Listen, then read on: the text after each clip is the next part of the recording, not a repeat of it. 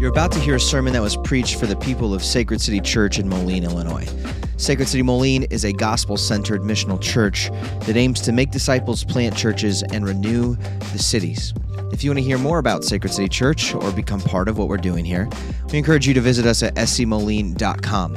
Now, thanks for listening. We hope you enjoy this sermon.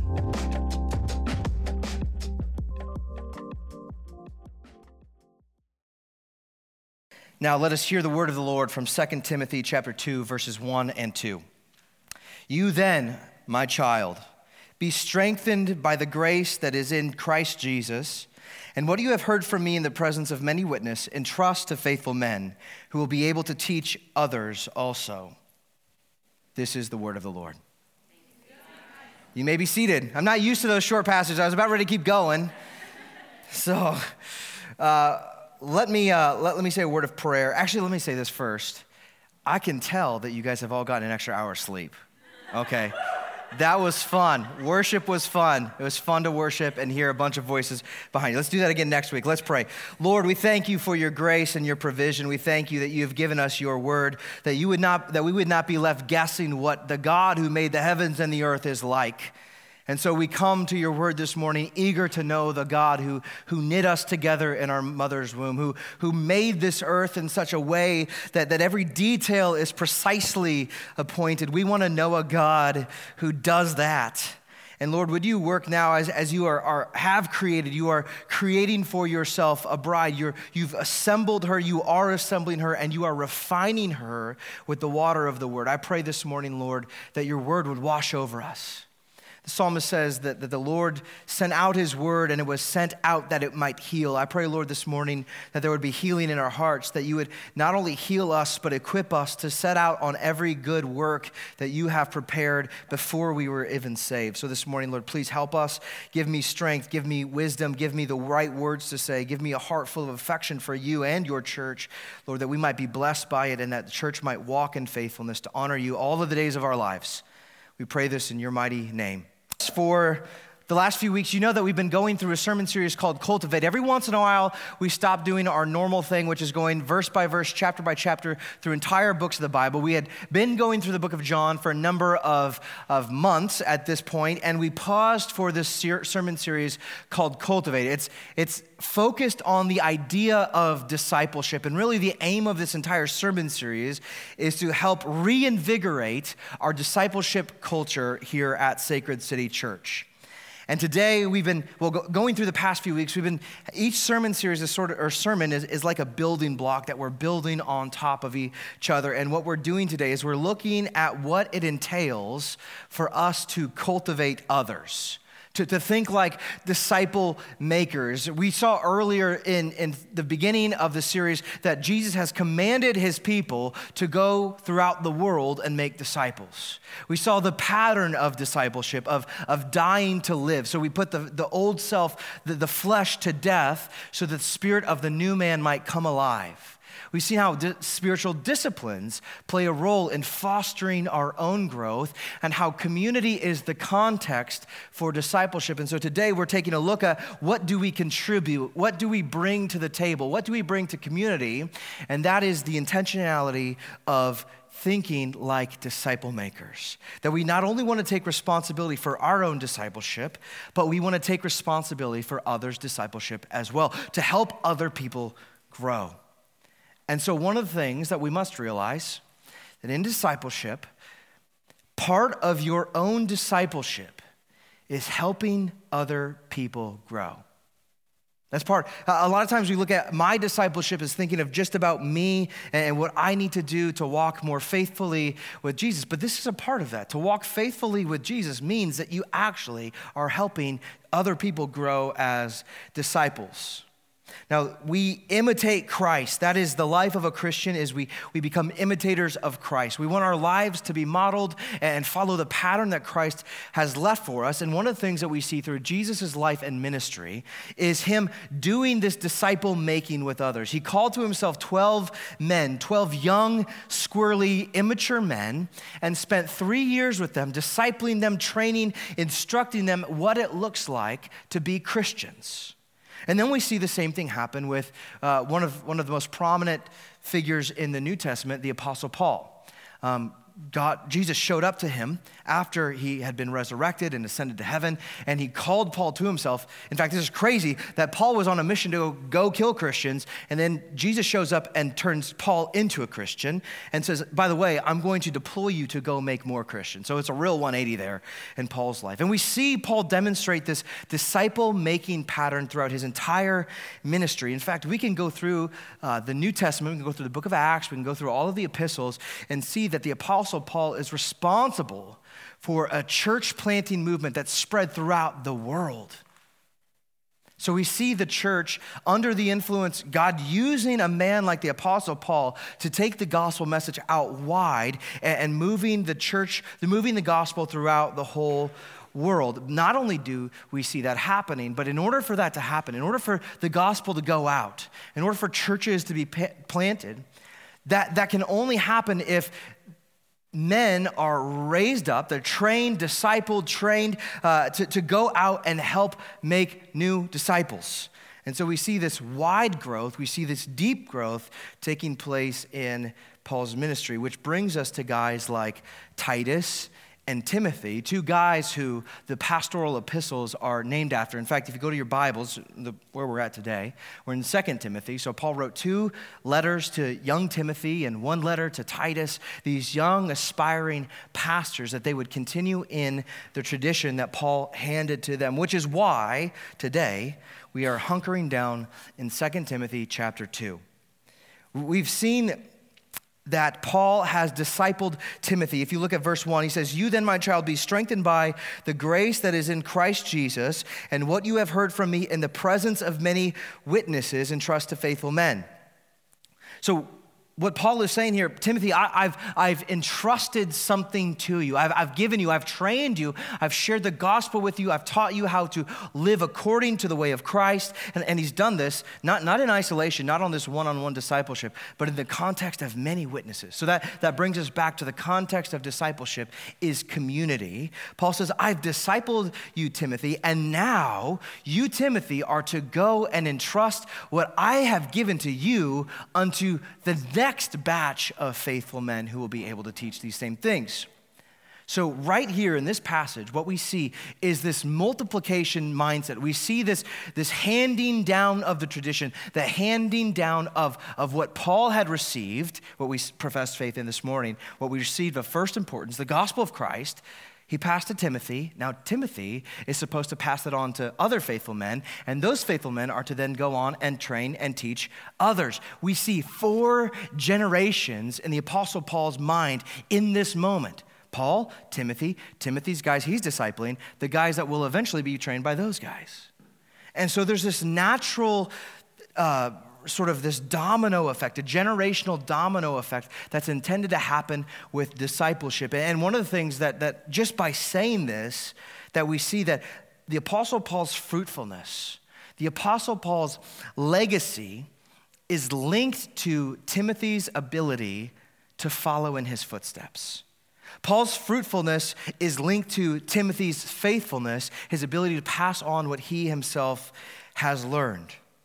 Now, when we break this down, this probably makes sense in like a pastoral setting, right? Obviously, Paul is a pastor who's talking to another young pastor who's then hoping to raise up other pastors. And so we might look at this and say, well, that's only for pastors, like this sort of domino effect. But ordinary, everyday Christians, we might think this doesn't apply to me, and we'll just leave that stuff to the pros.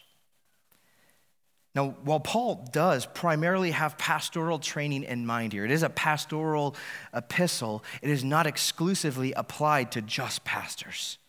In Ephesians chapter 4, Paul here tells the church in Ephesus that pastors, teachers, evangelists, prophets are given to the church to equip the saints, and that is your everyday, ordinary Christian, that's you folks, that they would equip the saints for the work of the ministry. Now, what is the work of the ministry? The work of the ministry is making disciples.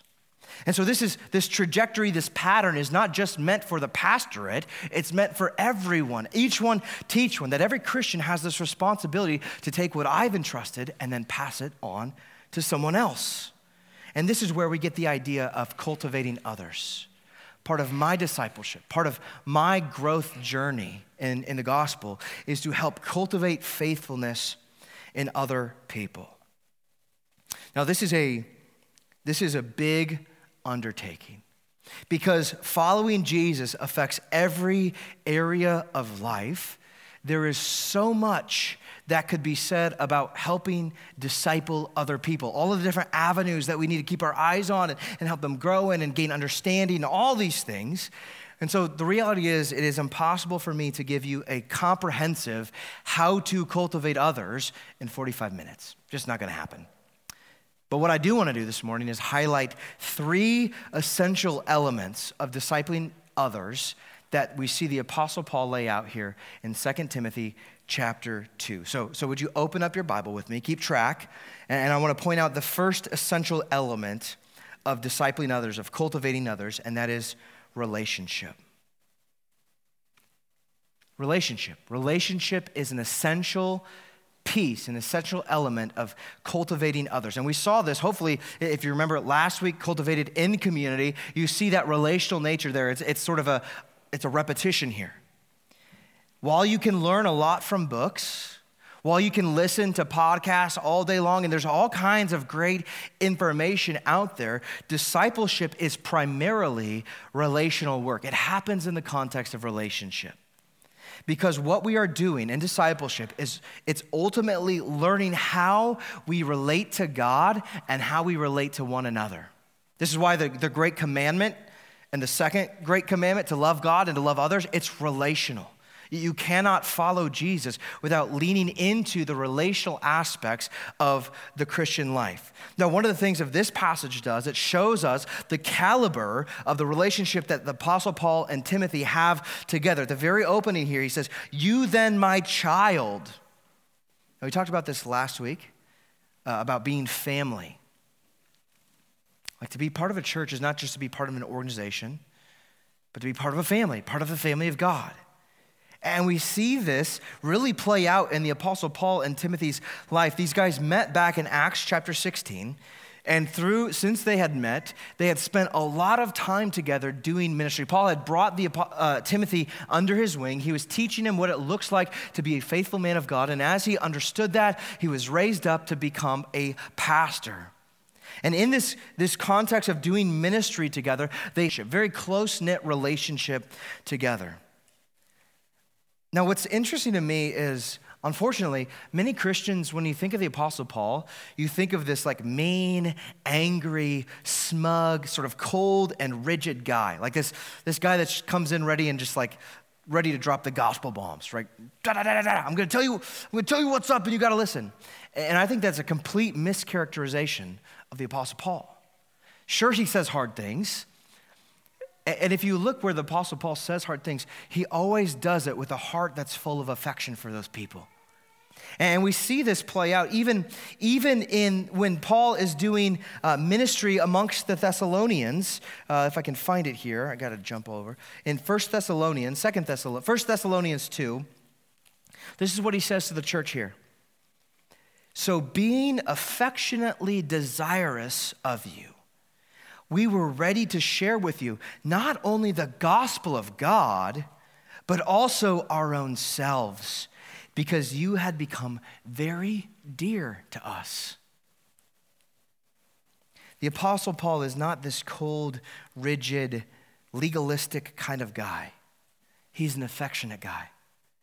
He loves people. And this comes from, this is a derivative of the love that he has received from Christ, because the love of Christ compels him. Now he loves the people that he is pastoring. Now John Calvin speculates that it's the Apostle Paul's deep pastorate affection for the people that made his influence so profound. Not only was Paul brilliant, just a brilliant mind, but he was an affectionate guy. He loved people truly. And so he says this, he says, "Through Christian affection, doctrine may more effectually gain admission into the heart. Do you see what he's saying here? Because Paul loved the people, it's his doctrine that was able to be transported deep into the recesses of their heart. In other words, his doctrine was brought deep into the heart because of his love for the people. And it's his doctrine, actually, that drives his affection. Because Christ has loved him, he now loves others. Now, if we are going to go about making disciples, of cultivating others the way the Apostle Paul cultivated others around him, we must do so with affectionate hearts. We must love the people that God has placed around us. So one of the things that this rules out is discipleship as being a way to disciple the annoyance out of people. Like, if you're living in community with people, there are going to be things that you get annoyed with. There's going to be things that you get frustrated with. There's going to be things that wear you down. Discipleship is not driven by your own desire for comfort or to not be annoyed any longer, not because you're irritated and you just want somebody to stop it. Discipleship is driven by love, by deep Christian affection. And this really gets expressed in brotherly and sisterly love, that we are part of God's family, and so we love each other as such. It's God's love for us that compels us to love this way. It's a radical love. Now in college, God gave me a relationship like this with a guy named Jeff Mickey. I was a young guy. I'd been a Christian for all my life, but I had just really started taking my discipleship seriously. I had gotten a hunger to learn. I was gobbling up books. I wanted to grow. I wanted to be a true worshiper. And God put this guy named Jeff Mickey in my life, and through 2 years of college ministry and just being around him and his family, he intentionally discipled me. He took time out of his busy life. He had his own family. He had his own work. He taught me how to read the Bible. He taught me how to study the Bible. He taught me how to teach others how to read and to study the Bible. He let me into his life in such a way that I could see what his marriage was like. I could see the way that he was discipling his kids. He gave me like a front row seat. That was such a gift. And in those 2 years, I really, for the first time in my life, like in the context of community, felt like family. I felt loved. I felt cared for. I felt the affection. It's like Paul's affection for Timothy. I felt something like that in our relationship. And in those 2 years, God used that relationship to change the trajectory of my life. And one thing that we often underestimate, we often underestimate what God can do in a short amount of time. In a short amount of time of real intentional discipleship. Jeff Mickey changed my life. It's not just him, but God used Jeff Mickey to change my life. Now, you might have had someone in your life like that, somebody who took you under their wing, somebody who taught you how to read the Bible, taught you what it looks like to live like a godly man or a godly woman. And if you have received a relationship like that, you ought to thank God for them.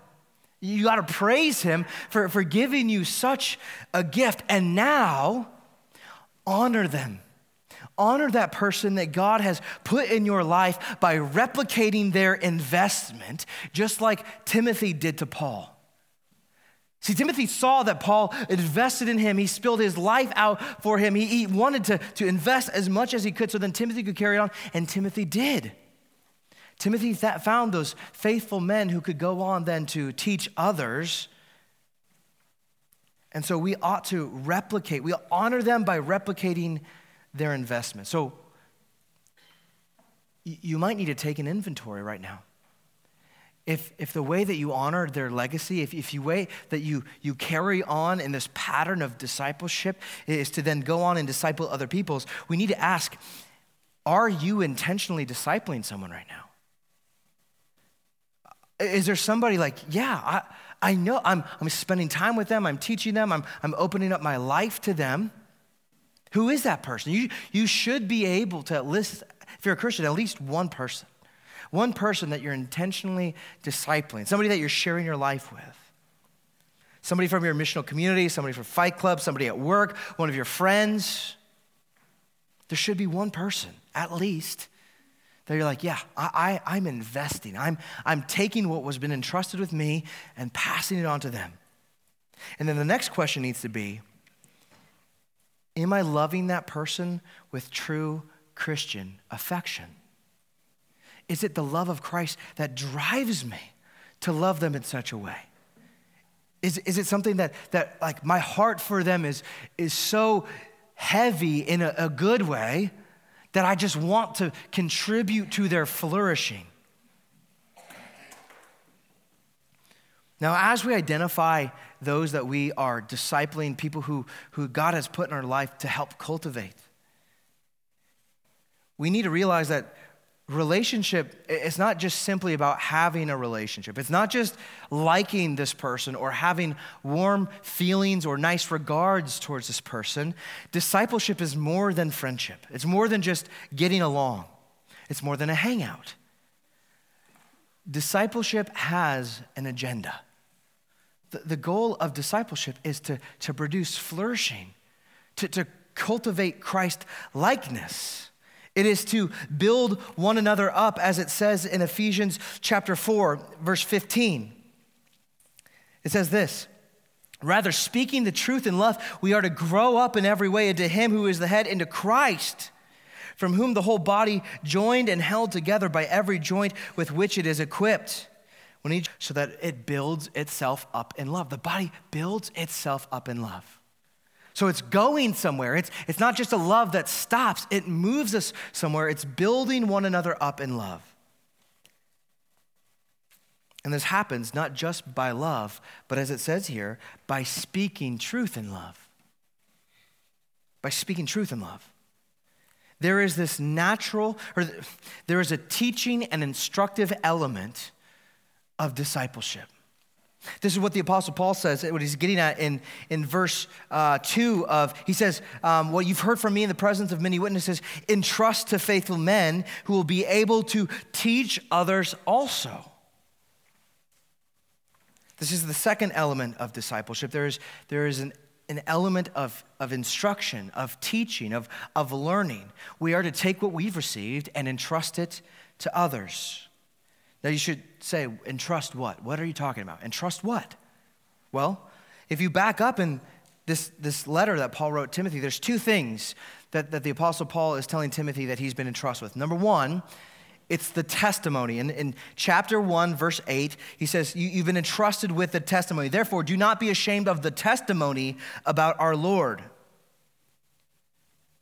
Now, the testimony, what's he talking about there is it's the gospel message. It's the message of salvation for those who believe in Christ Jesus the Lord. The Greek word of testimony, of proclamation, is kerygma. It is gospel proclamation. It is the announcement of good news that has come into the world because of what God has done through Christ. And so what the Apostle Paul says again to the church in Colossae, if I can find my spot here, there's a lot of bouncing around today. Not there. Not there. These bookmarks are supposed to help. The way that he frames it up in Colossians 3, he talks about the word of Christ. Colossians 3:16 says this. Let the word of Christ, the proclamation of Christ, dwell in you richly, teaching and admonishing one another in all wisdom, singing psalms and hymns and spiritual songs with thankfulness in your hearts to God. Part of discipleship is a ministry of proclamation, of proclaiming the gospel message, of speaking that truth into people's lives, to recount the work that God has done on our behalf. So there's the proclamation. The second thing that Paul entrusted to Timothy is what he calls in 2 Timothy 1:13, the pattern of sound doctrine. The pattern of sound doctrine. Now this is what in Greek is called the didache, the didache. And what the didache is basically theology applied. It's the instruction of, if you really have been made a new creation in Christ Jesus, here's what it looks like to live like a new creation.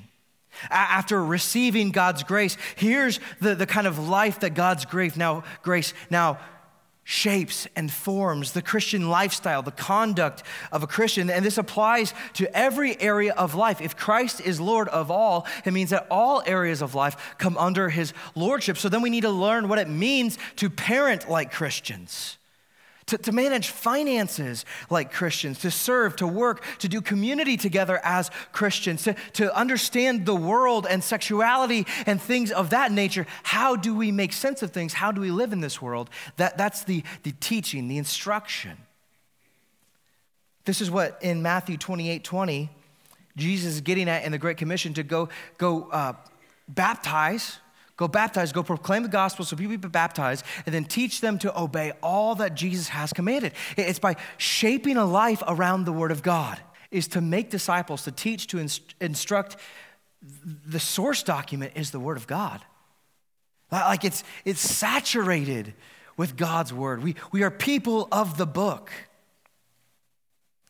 Now, here's where I think discipleship starts snowballing, and it gets more and more and more glorious. Because even though we have received God's grace and forgiveness, the Spirit of God is living inside of us right now because of what Christ has done on the cross for us to pay for our sins, that we would call righteous in God's eyes. Though we have the Spirit, and the Spirit compels us to righteousness, we cannot live the perfect Christian life. You can't do it. Only Jesus can live the perfect Christian life. So even then, our flesh, the Spirit is at war within us, and even having the instruction of what we should do, we oftentimes fail to do it. And that's one of the reasons why when we gather together as the church, we are confessing our sins to the Father together. We've all missed the mark. We've all failed to live the Christian life perfectly this week. And so what this shows us is we never graduate from the gospel.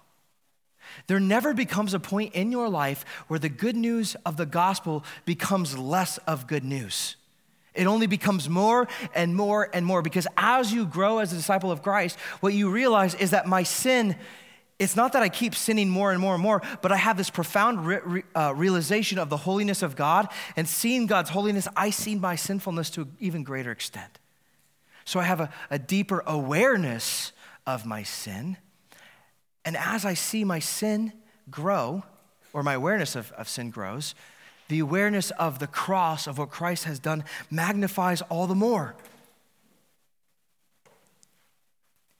So we never graduate from the gospel. There's always, in discipleship, there's always this pattern of proclamation and instruction. Failure, proclamation, and instruction. And that's God's grace to us. So we, as disciple makers, we're always in need of the gospel. There's never a point where we don't need it.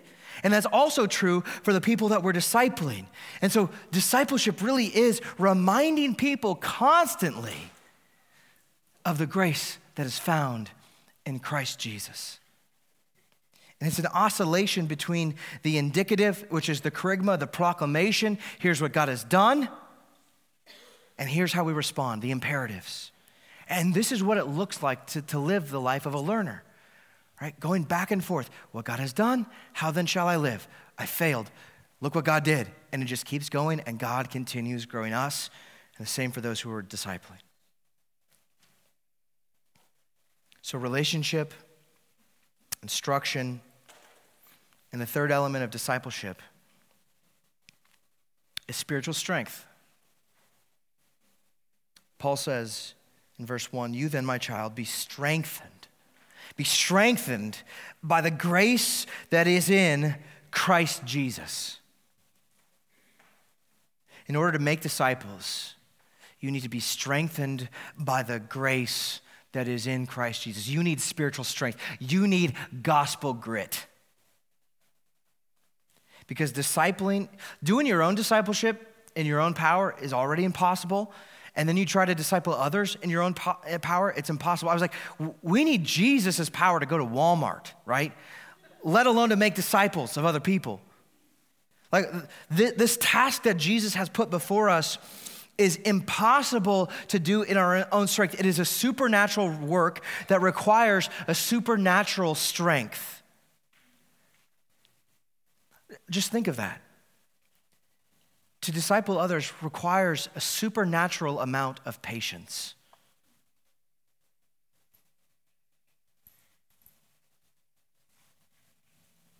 Requires a supernatural amount of wisdom. Requires a supernatural amount of compassion, of courage, of tenderness. Paul says to Timothy, be strengthened by grace. Be strengthened by grace. Grace is God's power in the midst of our weakness. Grace is God's sufficiency in the midst of our inadequacy. See, it's in my own depletion, it's in my own absence that God then pours out grace upon grace upon grace that fills me up and gives me a supernatural, a spiritual strength that I can actually step forth into things that God has called me to do.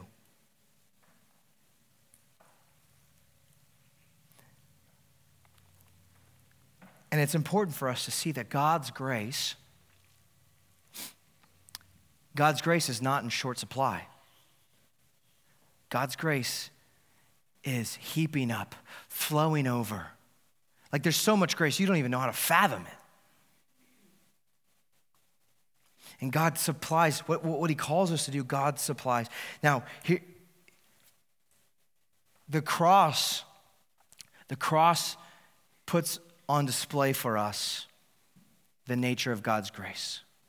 At the cross, Jesus is bearing our sin, our shame, our weakness, our inability to trust God, to follow God, to obey God. And in that moment, God's grace meets that. Christ pays the price for our sins. God forgives us in Christ, but then with his resurrection, he raises us to new life in him. Now, what this should do when you see the cross, when you see God's grace at the cross, this should produce in us a deep joy and gladness, because in Christ we have received that which we cannot obtain by ourselves.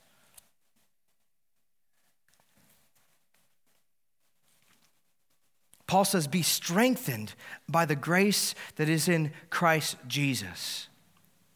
Now, if that joy is meant to produce, or if that grace is meant to produce joy, it makes sense why Nehemiah says in Nehemiah 8:10, the joy of the Lord is our strength.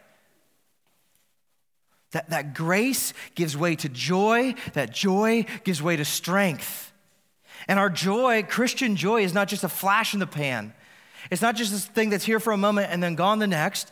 It is a long, sustained joy because it is sustained by Christian hope. It's sustained by the reality that for us in Christ, there is an incredibly bright future.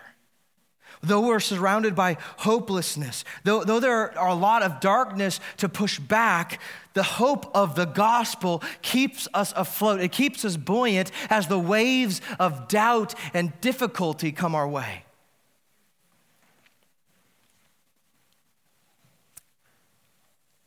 And so when the Apostle Paul says, be strengthened by the grace that is in Christ Jesus, I not only think that that's a command for Timothy, that him to find that joy in the gospel, to find the hope in the gospel, the strength that he needs, the joy of the Lord to strengthen him in his ministry work. But I also think that is what drives discipleship. I think it's infectious. I think being a joyful person is infectious. And this is one of the things that sets Christians apart from the darkness of the world. We ought to be the most joyful people on the planet. We ought to be the most optimistic people on the planet. Not optimistic in a way where we deny reality and the difficulty of things, but optimistic in the sense that Jesus is ruling and reigning right now.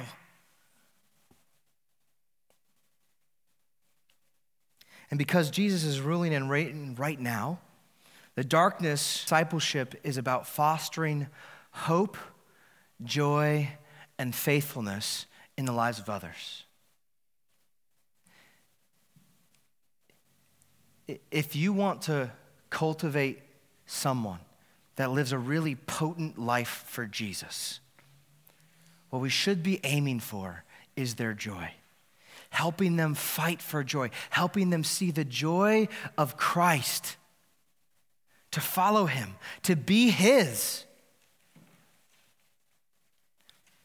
Now, if you're not making disciples, it might be that your own joy, that your own hope is being suppressed. And if that's the case, brothers or sisters, I want to encourage you right now to fight for joy. Step into some sort of a relationship where others can help you fight for joy and find the strength that you need in Christ. To remember the gospel and what Jesus has done for you and see that Jesus is still at work today in you and through you. And as you tap into that joy, as you tap into the hope of the gospel, as you tap into the strength that the Lord provides, people are drawn to that. People want that. People want to learn how to live like that. Jesus has laid out quite the task for us. He's put a big project in our laps. But he has not left us to ourselves. Because Jesus first loved us, we too can love God and neighbor. We can step into Christian relationships where we're affectionately desirous of one another. Because Jesus supplies us with his wisdom in his word, we have confidence now to help people build their life on Christ, not the best practices of the day. Because the joy of the Lord is our strength, we can now press on, fighting for joy and instilling hope in others. And you know what this does? Like, if we're joyful people and we're helping other people tap into the joy of Christ, you know what that does for you? It stokes your joy even more. It's hard to be gloomy when you see the Lord working in other people's lives, and you get to play a part in that.